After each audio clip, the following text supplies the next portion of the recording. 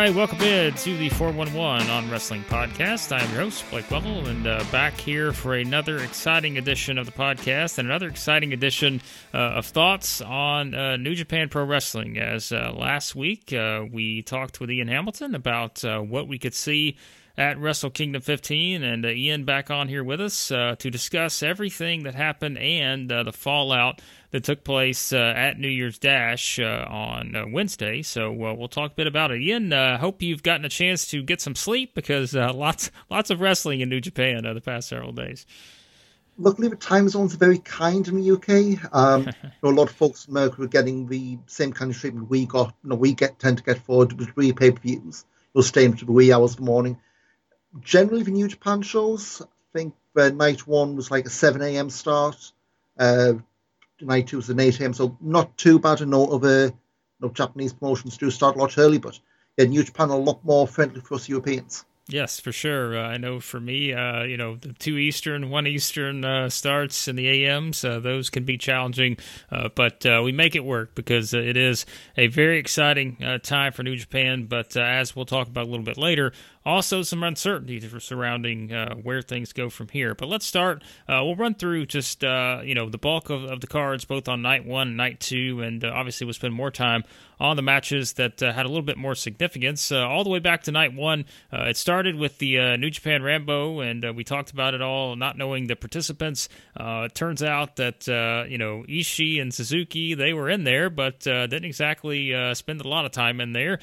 Came down to the final four, which was Chase Owens, Bad Luck Fale, Bushi, and Toriano, who wound up never getting into the ring, actually. I think for most people, Ian, this was probably the most forgettable thing, aside from maybe the four-way that we'll talk about on night two, but not a whole lot here probably to take away from it, except for maybe Toa Henare had some nice little moments there, eliminating Suzuki and Nagata, so.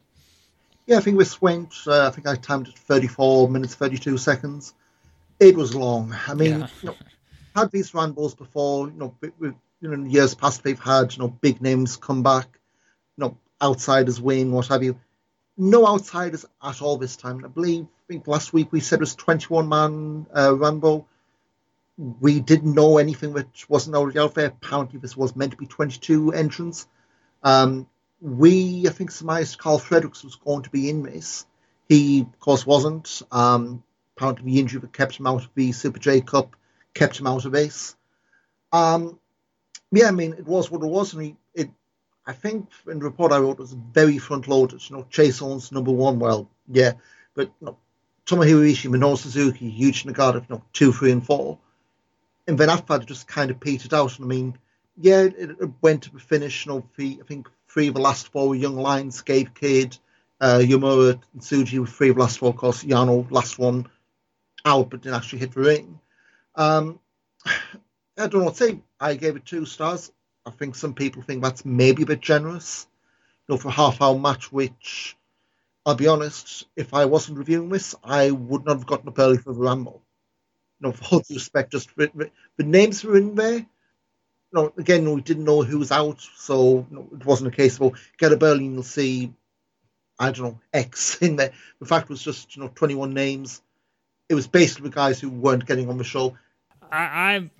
I think that this was, and I don't know if it's a big surprise, but I think this was obviously the most forgettable thing on either show, whether it's just from this, like you said, this thing went a while, and the fact that the follow-up wasn't exactly anything special on night 2, so maybe not a huge surprise, and I'm with you on that. If probably didn't have to watch the whole thing, I think a lot of people could have skipped this, and really there's not much to go back and watch from that. Hiromu Takahashi versus El Phantasmo, of course. I thought this was, a match we talked about going in. Wasn't exactly sure what the expectations were, just because it did feel predictable in the fact of Hiromu winning, and of course he did win this match. You had Phantasmo, I think he came out after and said that he had his, paying homage to Edge with his gear and all this other stuff, but I didn't think this was a bad match at all. I thought it was certainly, we know what the focus is, and we'll talk a little bit more about it later with Hiromu now. We know they love Hiromu, we know he's getting these spots, but I actually thought this was a nice little match here from these two, with Hiromu getting the counter for the win and really playing up his hand injury as he headed into night 2. Yeah, I think one of the big things that came through this, El Fantasma, I think he's only had 4 or 5 matches since the shutdown. He had one match in Canada, which is apart from New Japan and Canada, so they don't count that. But he's had one match in Calgary, I believe, and obviously the Super J Cup stuff. So I'm not saying it's ring rust, but anyone who's really going to town on Phantasmo's lost it, he shouldn't have been in this match. There's a guy who's had 4 matches in a year, and let's be honest, you're probably looking at total 30, 40 minutes of in ring. Right. Whereas for Roman, he's been pretty much every single show apart from the he was in the Tag League World Super Junior tournament, but he's been on pretty much every show since the comeback. So you've got a guy who's been working regularly and a guy who hasn't. I thought Phantasmo looked pretty solid in this. Staying with the heel couch, doing all the gas pedal, the dick punches, what have you. That back sent on as Roman was on the top rope. I think I've seen that before somewhere, but I absolutely could not tell you. The fact that they busted that out in the Tokyo Dome tells you they think it's something pretty special, and it was. We have one thing which is seemingly playing into a longer storyline with Phantasmo, the loaded boot, and I tweeted this during Dash today. It is a corny as hell gimmick. It's out of Iron Sheik in the 80s, but my God, I love it. It fits with his couch. Okay, he's tapping his heel to the super kick, which everyone does. So the fact that someone's actually playing up that, what next? A loaded five, all the thigh slapping? Right. No, I'm with you on that. I thought this was, just watching it. We talked about it. I wasn't sure exactly if the whole predictability factor would, maybe hurt the overall match, but I don't think it did. I think it was one, even knowing that Hiromu was going to win, it still made for a good bout, and we know what we're getting with Hiromu now. Anytime he's in the ring, we know we're probably going to get something pretty good. So, nice match there, and that led us into the match for the IWGP Tag Team titles with the Gorillas of Destiny, now the 7-time champs, getting the win over Dangerous Tekkers, Taichi and Zack Sabre Jr. I thought this match was better than I expected. I will say that. I can't say this was a classic by any means, but going in, we talked about sort of the heel versus heel dynamic and didn't really know how this would play off, but you could see, it was pretty much Taichi and Zack playing up the face role here, and I've liked the way they've worked together as a team. I thought this was a pretty good back and forth match. You had sort of the callback to the finish of the World Tag League with the glove playing into things. This was better than I expected. Again, I'm not saying this was a classic, but I will say that this one sort of surprised me a bit, and that I thought it was pretty good.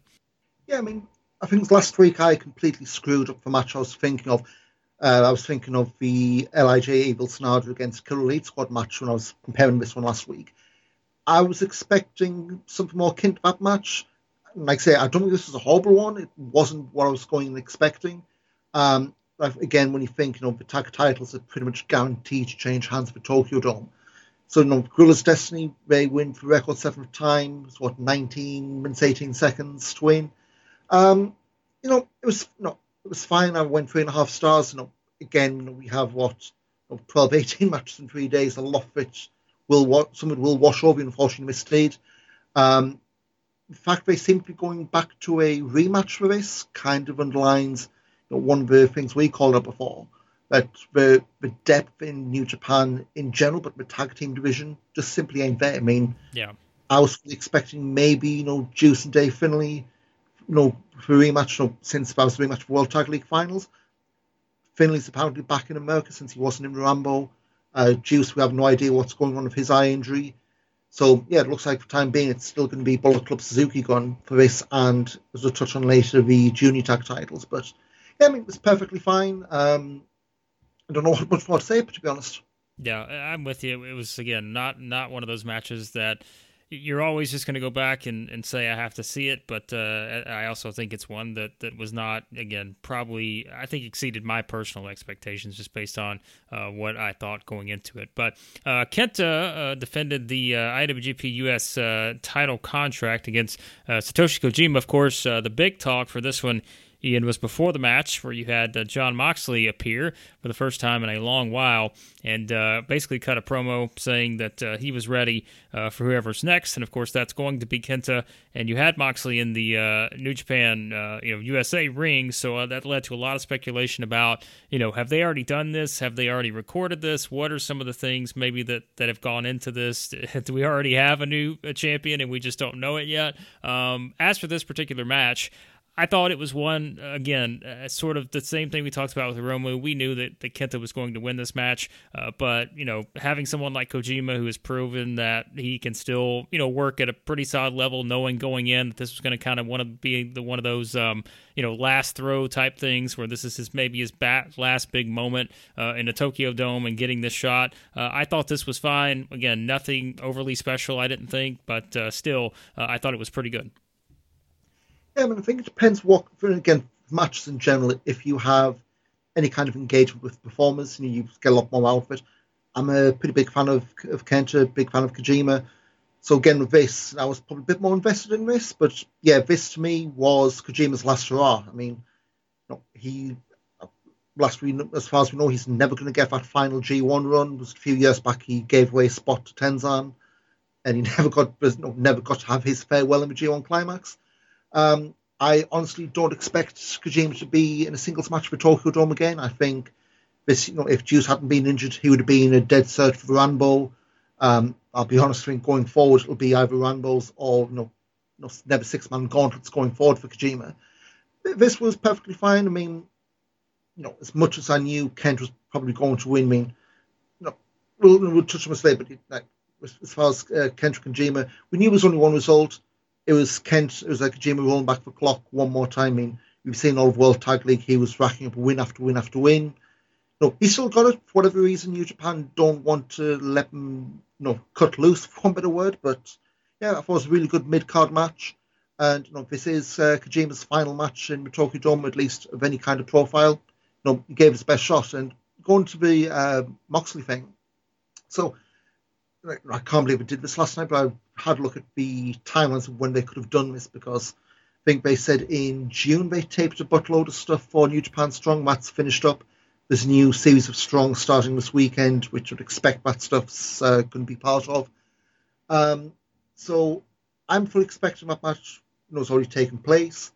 That new series, I say, starts on Friday night. I think it's 9 or 10 p.m. Eastern. I watch on demand, so that's why I don't know the start time. But was that spell between the end of the G1? So Kenta's been in Japan since the G1, so he'd have had to have been in since late August, early September, would say, with the quarantine time. After Power Struggle in November, he was off the World Tag League card and came back for the Road to Tokyo Dome stuff in December. So you're looking at that period between November and December where something could have been taped with this along with Strong. I'll be honest, given results would happen later on, I fully expect this title to have been won by Kenta, maybe coming back to Japan, to be a secondary title or a lot higher than it was, or maybe just staying on Strong. But I guess we'll see when New Japan Strong comes back this weekend. But yeah, like I say, it's one of those things they really have. They've kind of been snake bit this title. They had one of the two was the year before last. Moxley had to vacate the belt because of it was a typhoon, I seem to recall. They just couldn't get to the country, so they stripped the title and then obviously put it back on him. But yeah, it'll be good. Even if it is empty ring, it'll be nice to see that briefcase finally cashed into something, and finally see what they want to do with that title, whether it's on the pre-taped Strong or whatever comes back into Japan for what it shows they can run. Yeah, you said it. I think that the title is going to be interesting because we will talk about it when we talk about the top two main titles and our new Devil Champion. But it's going to be. I'm very curious to see kind of where they go with that title. And but I agree with you. I think it's something that's probably already happened. Kenta, that they probably already taped a match at some point, and have a feeling that he will probably be your champion sooner rather than later, depending on as we'll talk about in a bit as well. Not knowing exactly what things could look like like for New Japan over the next month or so. But that led us to Great-O-Khan versus Hiroshi Tanahashi. We talked about this needing to be a big match for Great-O-Khan because it was certainly for him to be on this spotlight, and they talked about it on commentary during the match. I mean, you know you're kind of in a spot where you're in a prove yourself spot when you're having, high profile singles matches against Okada and Tanahashi, and now this led, Great-O-Khan to having this one here at the Tokyo Dome. This was one that I thought was, again, and it seems like we've said this as the same theme really for the start of this show in particular, but I thought this match was fine. I can't say there was a ton that really stood out to me about it, other than it really played up that story that we mentioned going in about, Tanahashi kind of on his last run maybe, and needing to sort of overcome the odds here to not lose to the younger rising star. And that's what happened with Tanahashi getting the win. But another fine, solid match, and I think that's probably the most I could probably say about it. Yeah, I mean, I think if people expect Khan to knock it out of the park on his first Tokyo Dome match, I don't know what you were expecting. I mean, to me, the gimmick is very limiting. I mean, this is from someone who's seen the character from pretty much day one. I was in Milton Keynes when he debuted in England with the Great-O-Khan character. He's tweaked a little bit, but I think there are elements to what they have now, which you come back in 2, 3, 5 years' time will be there. A lot of stuff won't. I think for Khan, he's still finding his feet. He more than held his own against Tanahashi here, but like I say, I think the big takeaway people had coming out of this was 2 big losses for Khan against Okada and Tanahashi, but peel a bit further than that. You don't have young lions coming back and their first 2 singles matches against the top 2 stars in the company. Master Wato didn't have that. Show hasn't had that. So to have a guy go away on excursion, come back and face the ace and the longest reigning champion you've had, to me, that's the real story. I mean, yeah, there's a lot of fine tuning to be done to O'Connor's, in terms of character, in terms of where he is as part of the empire.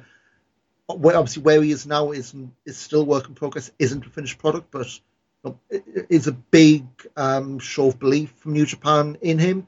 And the fact that, he didn't stink the place out tells you he's going to be around for a long time to come. Like I say, losses may be high profile. We'll be forgetting about those in about 5 years, I reckon.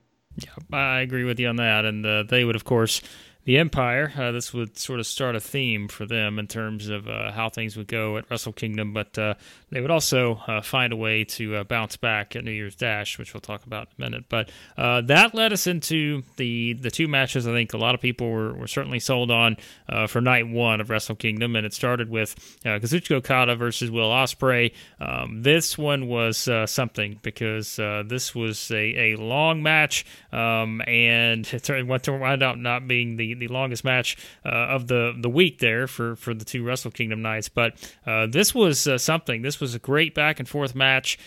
You had, the table spot, which I thought was just insane. I know I've seen a lot of people talk about the table spot and how they're able to pull that off, given the table. Just, I think you look at these tables and they're so narrow, and I don't know how they pull that off. But I think you saw that tenacity, that aggressiveness, that new sort of edge from Ospreay here, and then you just saw a lot of different counters. I mean, you saw Okada, going back to the money clip, but ultimately it kind of paid off everything we've talked about, going back to the G1 and just the entire year of Okada building back up, and it was the Rainmaker, the one thing that ultimately he goes back to and it gets him the win in this match. Certainly one of the best matches of either of these 2 cards.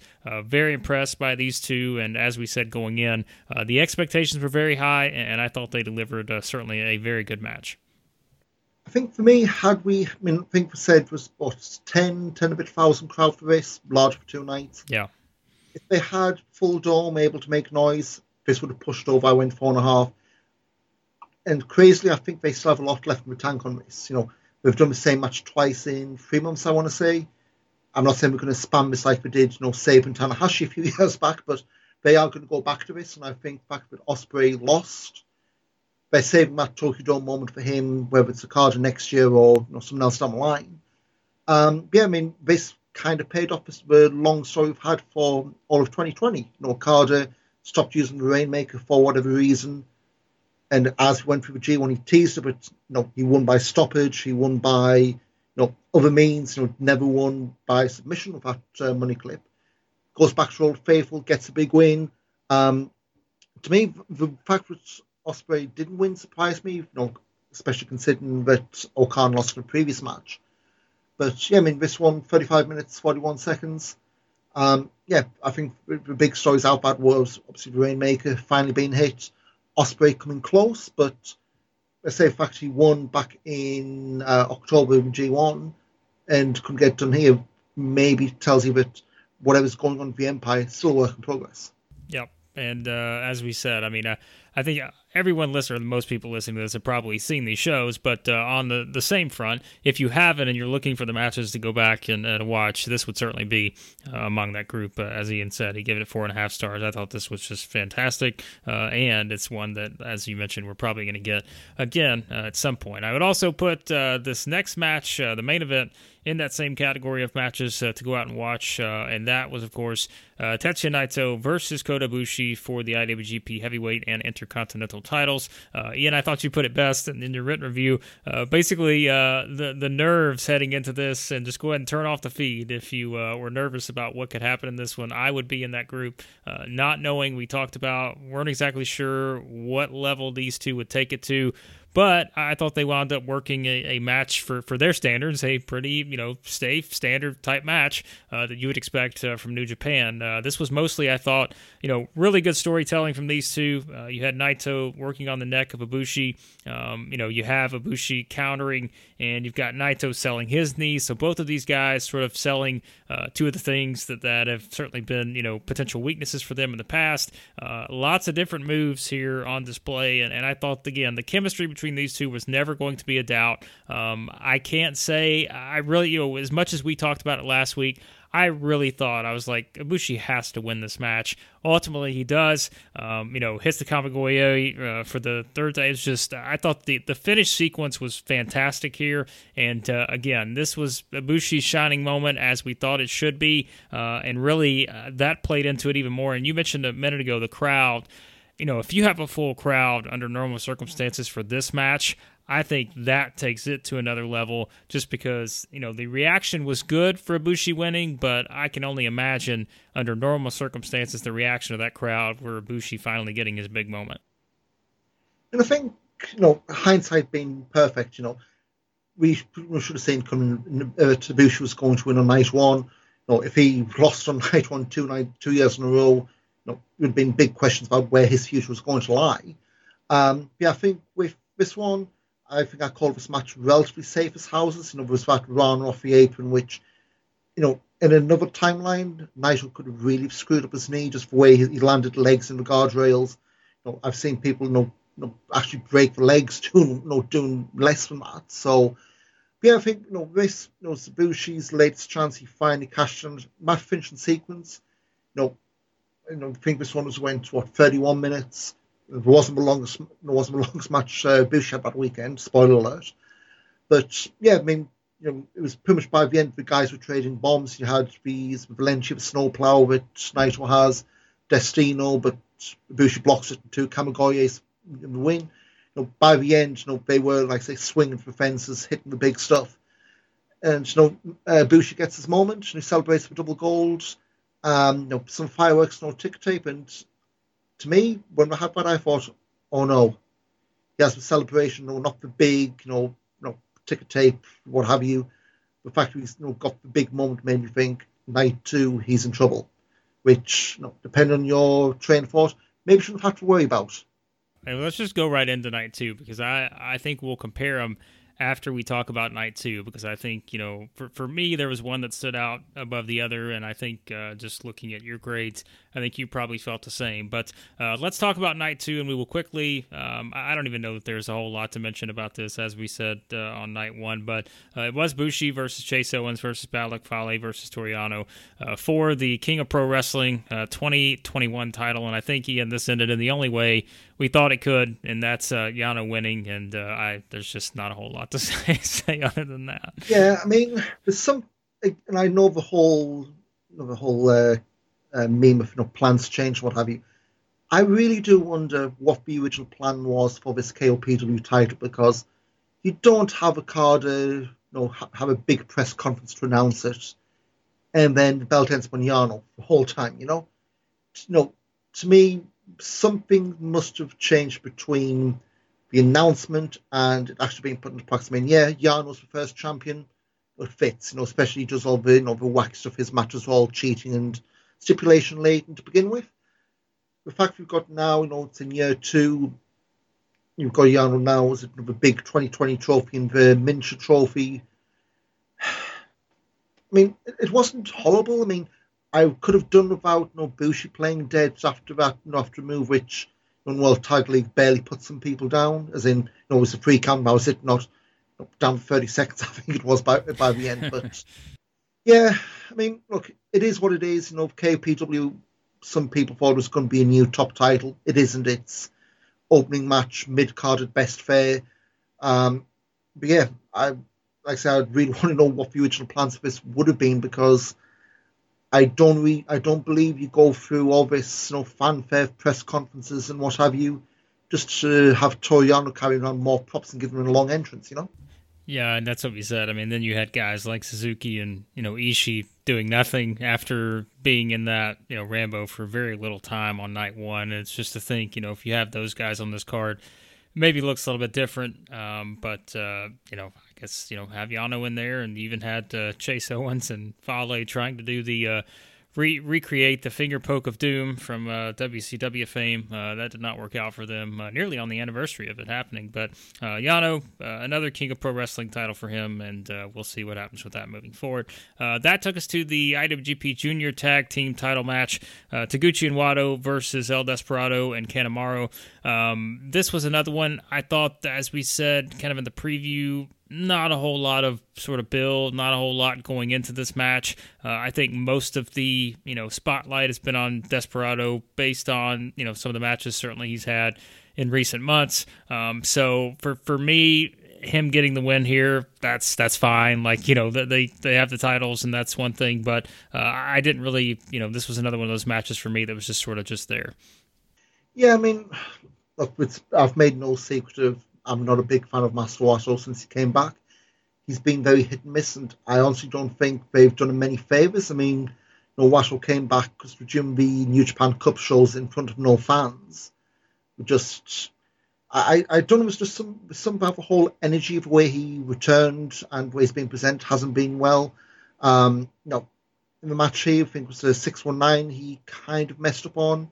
And I say in this match he tends to blow hot and cold, and during the Best of Super Juniors, there were points where he looked really good, and then seconds later he would damn near kill himself on a dive. Which, at this level, you can't really have any kind of longevity at this level doing that. In fact, he's that young. That's what sort of stuff should have been hammered out while he was on an excursion. But yeah, I mean, we said this about the heavyweight tags. There is no depth to these divisions.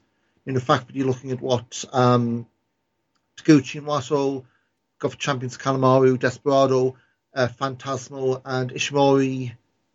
Who else have you got? Right. I know it wasn't much better before, when you had the Young Bucks, Roppongi 3K, and whoever else Rocky Romero teamed with. But the fact that you've got two tag divisions with next to no depth, and you can't even blame this on on the pandemic and foreign talent not being able to come in. It was like this before. So unless you have, I think, Tiger Mask and Yomura pairing up or whoever, even then, those are not legitimate or believable contenders because when's the last time a young lion won a match against a senior? Never happens. So in match was fine for what it was. The Taguchi and Wato team, I don't know if that's split them different ways, and we'll touch on Dash in a moment. But yeah, the right team won in my mind, and yeah, I think the junior tag titles are just going to be, a trinket around people's waists, and we'll be back here in 12 months' time wondering why is nothing being done to build up this division. Well, this was where I thought that for night two that things just went to another gear and never really came back down. Aside from maybe we'll talk about Evil and Sonata in a minute, but I think even that match for me was better than expected. But this next match Jeff Cobb versus Shingo Takagi for the never open weight title.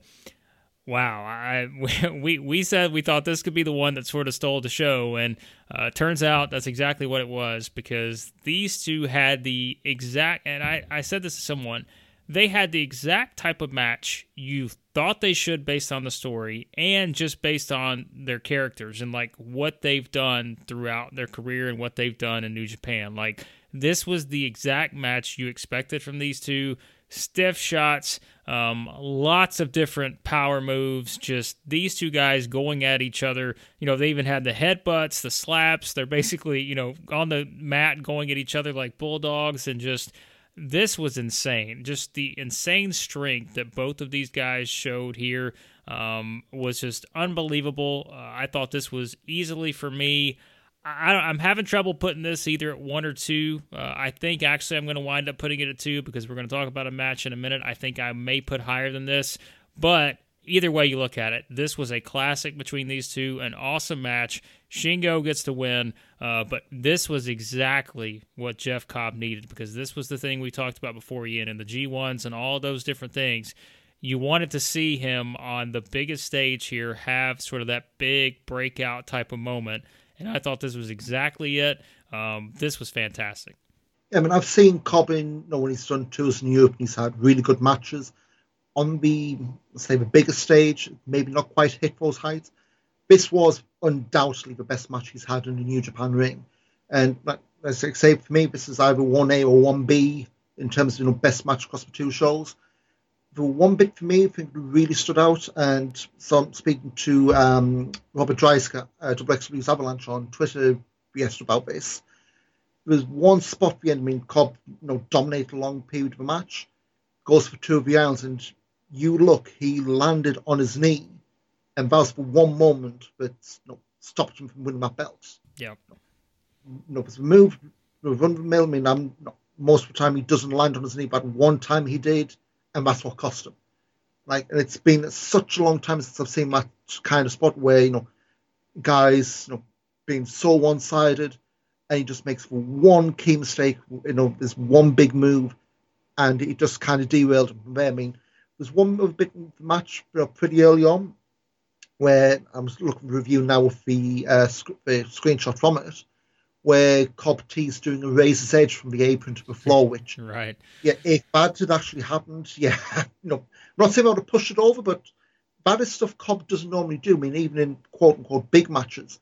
So he knew he was digging deep, and to me, yeah, if he came away losing, the Empire was 0-3 for the weekend. To me, it's best outing in New Japan rings so far. I hope he can keep this up. I know Kevin Kelly was screaming for a rematch, and all I'll say is, if they do that, I want to see them top this. And if they can do that in front of a crowd, a full, loud crowd, I think they absolutely will.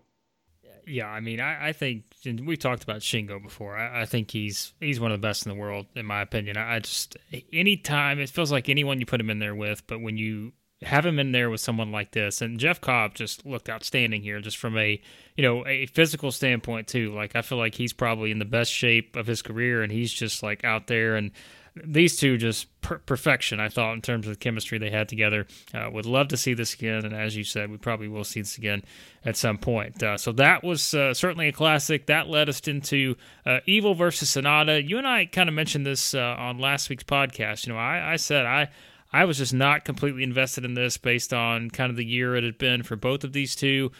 Did not know what to expect from this match. Didn't really know if we were going to be disappointed or if it overachieved. I thought it overachieved just based on how it played out. I will say at the beginning, I was a little worried because, we had talked about sort of Sonata's character and taking a long time for him to finally snap. And then when we started the match, with the Paradise Lock and all that, I'm thinking, okay, well, this is sort of going to be maybe your usual type of match here. But I thought you saw a little bit more of that aggressiveness from Sonata here. I don't know that we're ever going to see that point to where you just see him just as this, completely aggressive, out of control type of character, just because, that's just the way we know him as. And we'll talk about it in a minute, but that's basically, he came out as just the silent challenger. after the main event. But I thought this was better than I thought it would be, and so I think for the year maybe that those two had, and just sort of some of the disappointments we had talked about, this at least exceeded my expectations.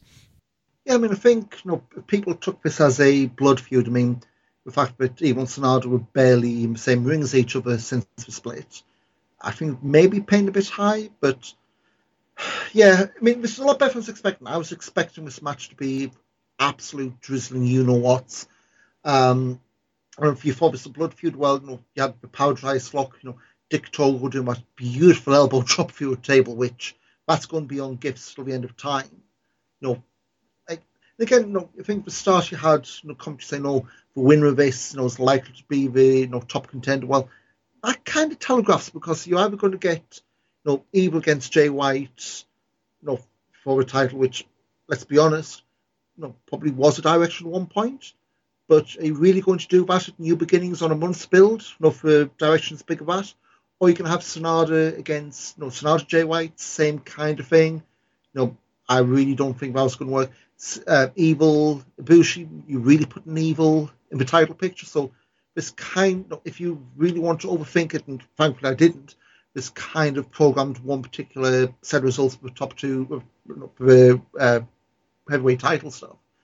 But yeah, I mean, there's a lot better than expecting. I went 3 3/4, which may be a bit on the high side, but this was effectively the bad guys getting their comeuppance, because everything they did just didn't seem to work. Well, apart from killing the timekeeper time and time again.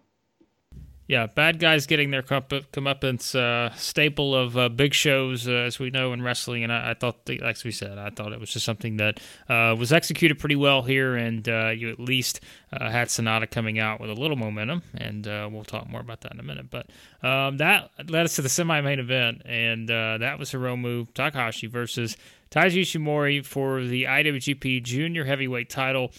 We went into this match, as we said in the previous one, with Hiromu's hand injury playing that up, and then going into the actual match. This was another one, as I said. Things really picked up with Jeff Cobb and Shingo, but this was another one that I thought these two working together played their roles to as near as perfection as they could have. I thought Ishimori here was just great, kind of playing up that sort of cerebral type of guy who's just attacking Hiromu's weaknesses with these vicious shots, working on the weak spots with different submission moves on the shoulder. He worked on the hand, all these different things. And I thought just that part of this match made it so much better, because that's what the whole thing is, right? You're supposed to work on your opponent's weaknesses. You go at the areas that you can take advantage of, and that's exactly what Ishimori did here, I thought, for pretty much the entire match. And that really told the story to me. Of course, a tremendous back-and-forth match, but it was Hiromu getting the win, kind of what we expected, and now gets ready to sort of elevate, I think, that title even more, and we will probably tie that into the discussion with New Year's Dash and where New Japan goes from here. But this was another one, a very, very good match, and I thought this would be pretty good going in, but I will say this one, too, even exceeded my expectations, because I thought both these guys just really, really worked well together. Yeah, I thought this was a hair better than their match in Jinku in the summer. Obviously, you had Hiromu going in. We had the hand injury from Phantasmo last night. So that was obviously what Ishimori was going to work on. He did. A few bits of this to me didn't quite work. It was whatever the hell that run up down the ramp was, but turned into a suplex. Yeah. So I know what we're going for. And New Japan's productions are usually great, but when you've got Kevin Kelly trying to cover for, oh, well, it's not so bright lit there, so you would have, you missed, you didn't know what was happening. I think stuff like that, probably should be fine-tuned. I mean, I'm not saying practice everything like for the show, but I think something like that maybe could have been done with not being tried. But, points for trying, I guess. But yeah, I say back and forth, Ishimori kept working on the arms of the Mysticas, the Bone Lock, the Yes Lock, whatever you want to call those moves. But in the end, Hiromu, for the third time at the Wrestle Kingdom, wins the Junior Heavyweight title. And I'll say is, I really don't understand what they're doing with him as kingpin in this division. I would expect he's going to have one big run and we'll touch him after Dash. But I expect the one big run he'll have will be him leaving the division. But I think we touched on last week, Blake, we're not going to have a situation where Hiromu can leave until they've got someone who can replace him. And right now, there's no one in that junior division. I would say I think the news is maybe Show. But the problem is, they've really gotten pegged as a tag guy. I mean, in fact, that since Yo went down injured, he's, I would say, barely being used, but he's not being given any kind of spotlight. So the fact that they've kept him as, you will keep you on the back burner while Yo's recovering, kind of tells me that anyone who was hoping Shows would be Roma's replacement, for one better word, you can be left sorely lacking. Yeah, I mean they've got some decisions to make on that, like you said, because ultimately we know how much they love Hiromu and him having the title. What's next? And I think there are a lot of unknowns as to where they go with that. And like you said, I think this has to be the year of them trying to build up that next big guy for that division. And I don't know. It's at least curious to see where they go from here with that. But all right, that was that, and then we got to the what wound up being the longest main event in the history of Wrestle Kingdom, Tokyo Dome. There, with Kota Ibushi defending his newly won titles against Jay White. I know that there has been a lot of reaction to this match. Some people, I think, loved it. Some people thought that it went too long. As for the match itself, this was pretty much another one, I thought, from a story standpoint, that I don't know how much better it could have been, because this was exactly what I think that you were expecting, just in terms of where the story was heading into night two, knowing that Jay White was in a situation where he felt like he absolutely had to win these titles. Everybody in the back of your mind, you're thinking, okay, is Ibushi finally going to get his big moment and then lose it? Well, he didn't. He wins this match, but the core of the match, where you had Jay White just kind of working on Ibushi, knowing that he had just been through that hard-fought match the night before with Naito, that cerebral offense like they talked about with Ishimori and kind of what he did with Romu was sort of similar here with Jay White and Ibushi, two people who had already wrestled the night before. You had their opponents go attacking those weaknesses. And then, of course, we get the moment in the match, which I will always just enjoy and love based on what we've seen from it, where Ibushi just snaps. He starts destroying Jay White with the kicks and the forearms. You had Jay White asking Ibushi to cover him, and then Ibushi just continuing the onslaught from there, and that led to Jay White getting the low blow after Ibushi had shoved Red Shoes. But Ibushi gets the win. He goes with the Kamigoye to the back of Jay White's head and then hits him in the face for the win. I mentioned the Jeff Cobb and Shingo match. I probably have to go back and watch them both again, which I'm sure I will.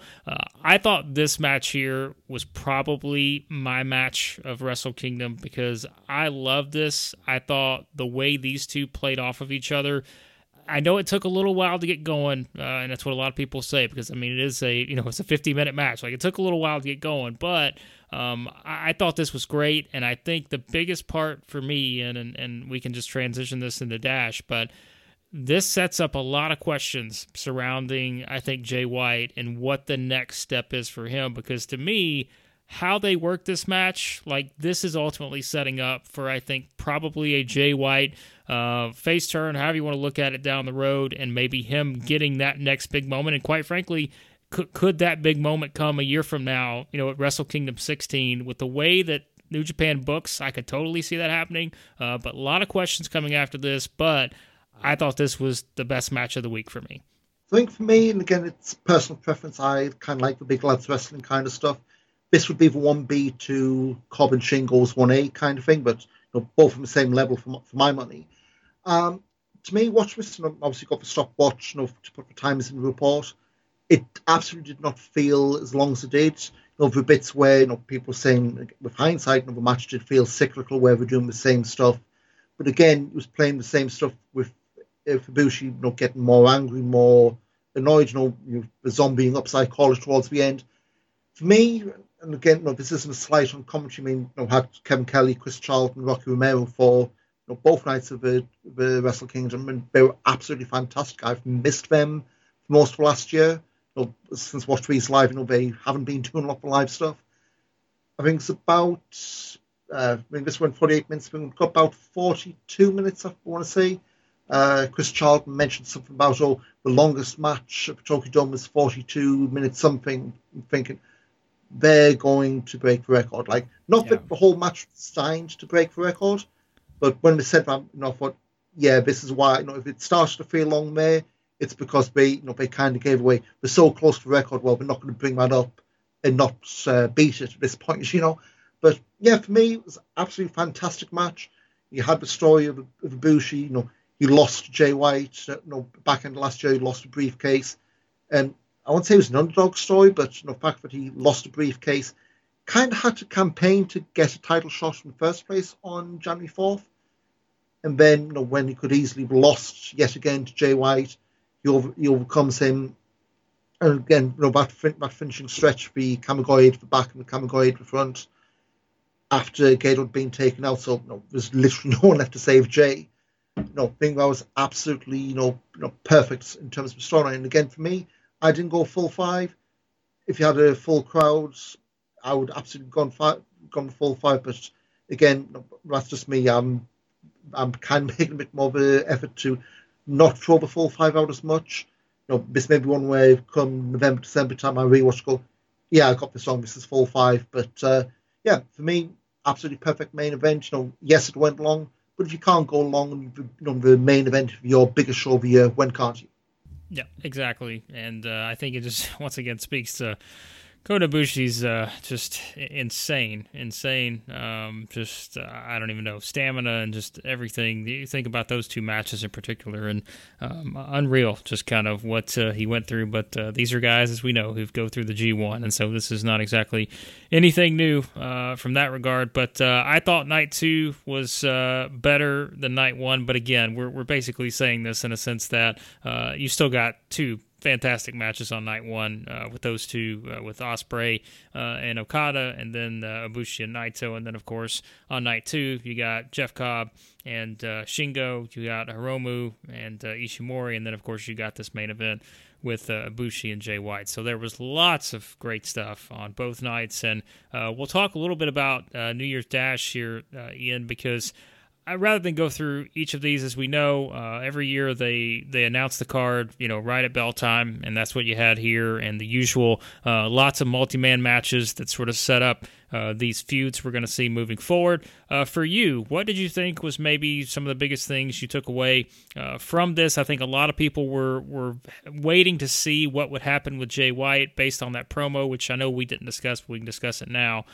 Jay White cuts the promo after Wrestle Kingdom, after losing that main event against Ibushi, and basically says that he's done, and that led to plenty of speculation. I think this is probably one of those things where you see Jay White disappear from New Japan for a bit, and then maybe come back. I don't know. Does he come back with sort of a new layer of his character? Does he come back, completely revamped? I'm not sure, but it does at least set up a lot of intrigue, a fantastic promo from Jay White, but you didn't really get a whole lot of anything built off of that at New Year's Dash, other than, he takes the pin against Ishii and sort of, I think, signifies that, hey, he loses this match too. Now he says he's stepping away. Who knows? Other than that, I guess the biggest things we got here was certainly, Ibushi and Sonata, which I know we didn't mention, but Sonata did come out after the Night 2 main event and basically issued the challenge to Ibushi.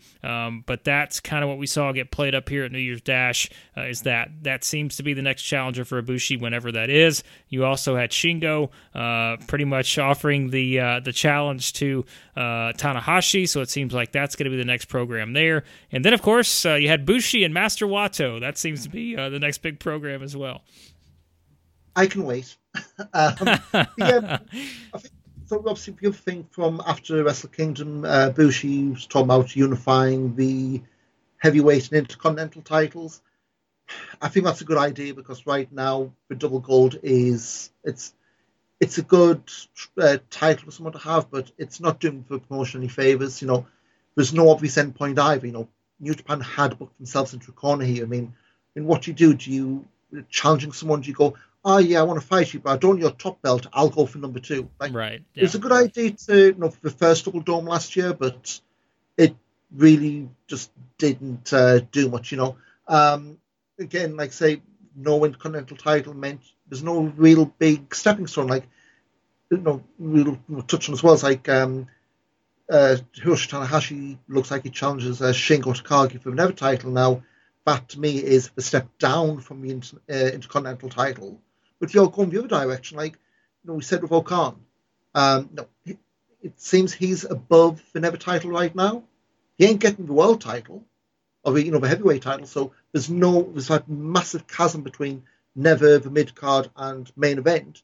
So I'm guessing, at some point they either bring back the United States title and have that as a semi-main title, for a better word, or they bring the Intercontinental belt back at some point in the not too distant future when you've got full rosters back. But yeah, I mean, I think just for the sake of having to carry those damn belts around, it's good to get rid of one of them. Jay White, I think a lot of people yesterday, I was suspecting that has he signed? And I noticed today one of the very first things on commentary that Kevin Kelly made a point of saying was, this isn't contractual. He just doesn't feel like he's losing his love for wrestling. This isn't he's son of New Japan. He just lost his love. And I think the whole kind of angle they're kind of playing with Jay is, I don't want to say depression, but it's the evil bad guy who's done all these dastardly things, realised it's not worked. And I'll be honest, I think this is the start of his face turn. Someone pointed out after the show today, Ishii pinned him with Brainbuster. That was the same finish that cost Jay White in the G1 earlier this year. So that was his first plan to obviously get to the double gold. Lost the backup plan, which did work. Well, it's deja vu for Jay White here. As for New Year Dash, and I'm guilty of this, and I'd kind of thought, this is going to be like the way the Raw after WrestleMania was. It sets up a lot of stuff for the rest of the year. The last few years, it really hasn't, and I'll be honest, Blake, this felt a lot like a Road to the New Beginnings kind of show. Yeah. You had your multi-man tags, you had your Young Lions in. I think really apart from the stuff at the end of the main event, there's only one thing which really jumped out, and that was the end of the Empire's Trios match. Greater Khan laying out Tenzan with Tenzan's own tombstone. Tenzan did a full-blown stretcher job for it, which would have been absolutely great had Will Ospreay's music not been playing in the background.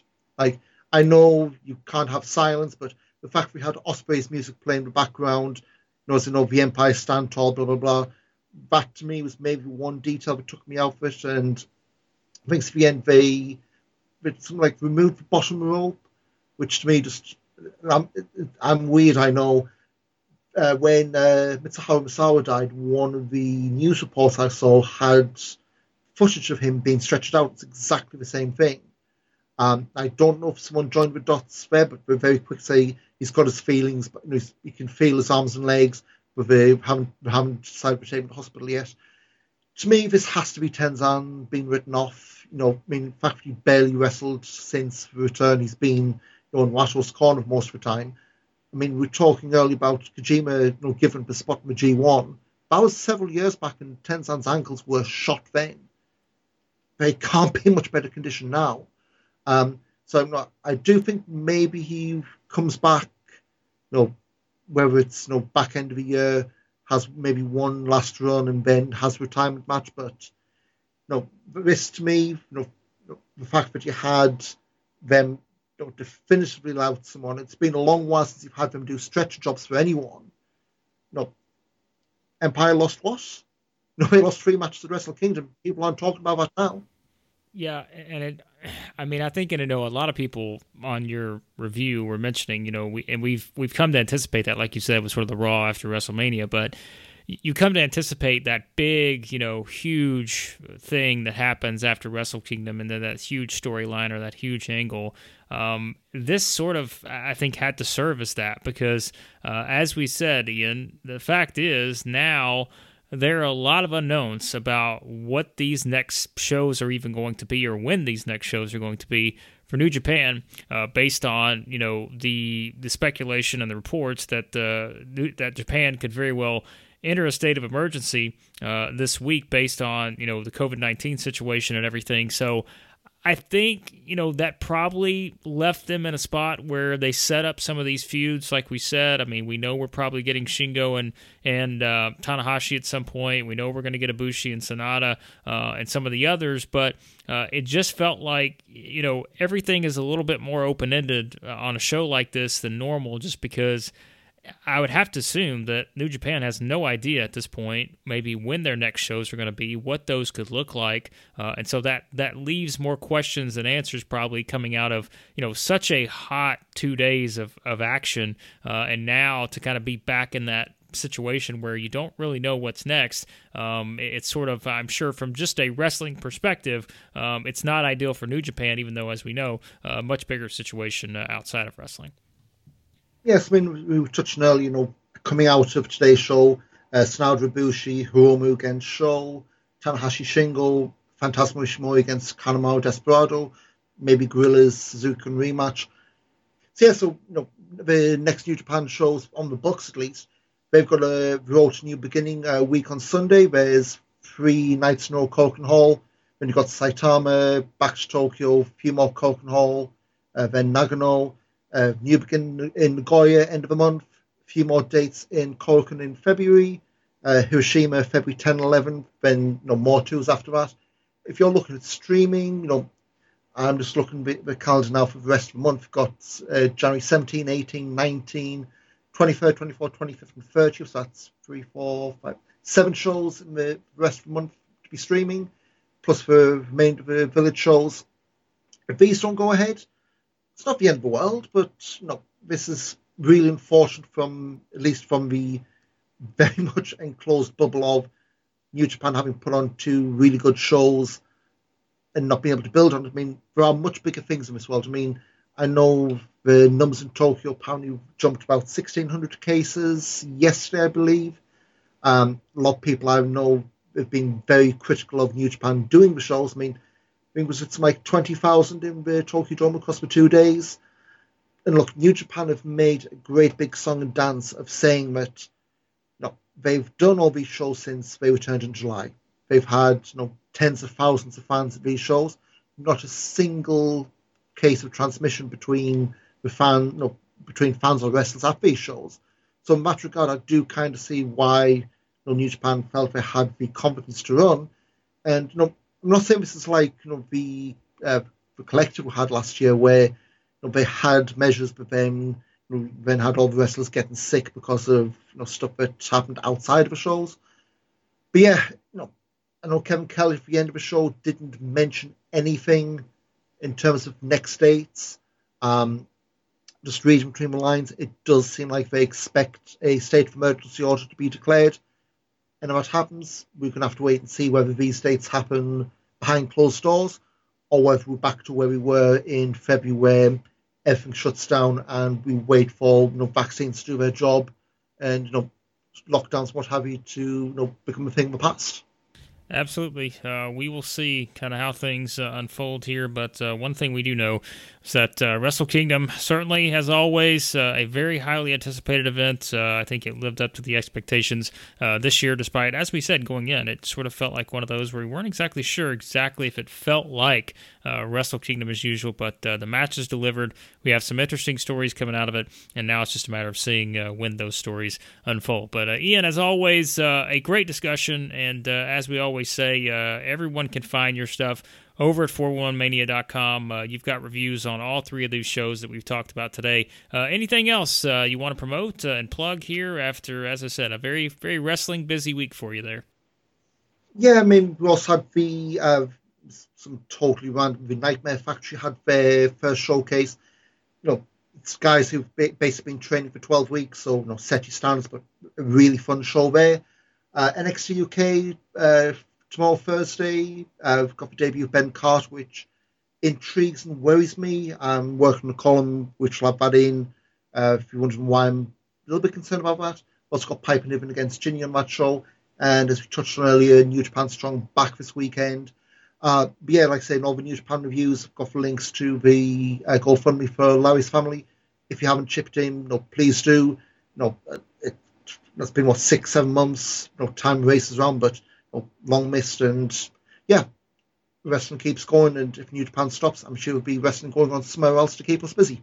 Yes, it will indeed. And you mentioned the GoFundMe link for Larry Zonka's family. We'll continue to have that as well in the show notes of this podcast. So you can find that in the episode notes for that. And again, check out all of Ian's work over at 411mania.com. We'll put the links to all three of these shows we discussed today in the show notes for this episode, so you can check those out while you're listening if you'd like. And for everything else, again, 411mania.com. Check out all our coverage over there of all the stuff happening around the world of professional wrestling. And thanks as always for listening to the podcast. Be sure to subscribe any podcast app you use. You can find us there, Apple Podcasts, Spotify, Stitcher. Do all that. Find us on there. Subscribe so you don't miss any of these episodes we have coming up. We'll be back again on Friday with our new weekly retro review, as we will be looking ahead to the Royal Rumble and look back at a classic Royal Rumble from history. So maybe a little bit better than the discussion we had on the New Japan Rant, but we'll see on that. So subscribe.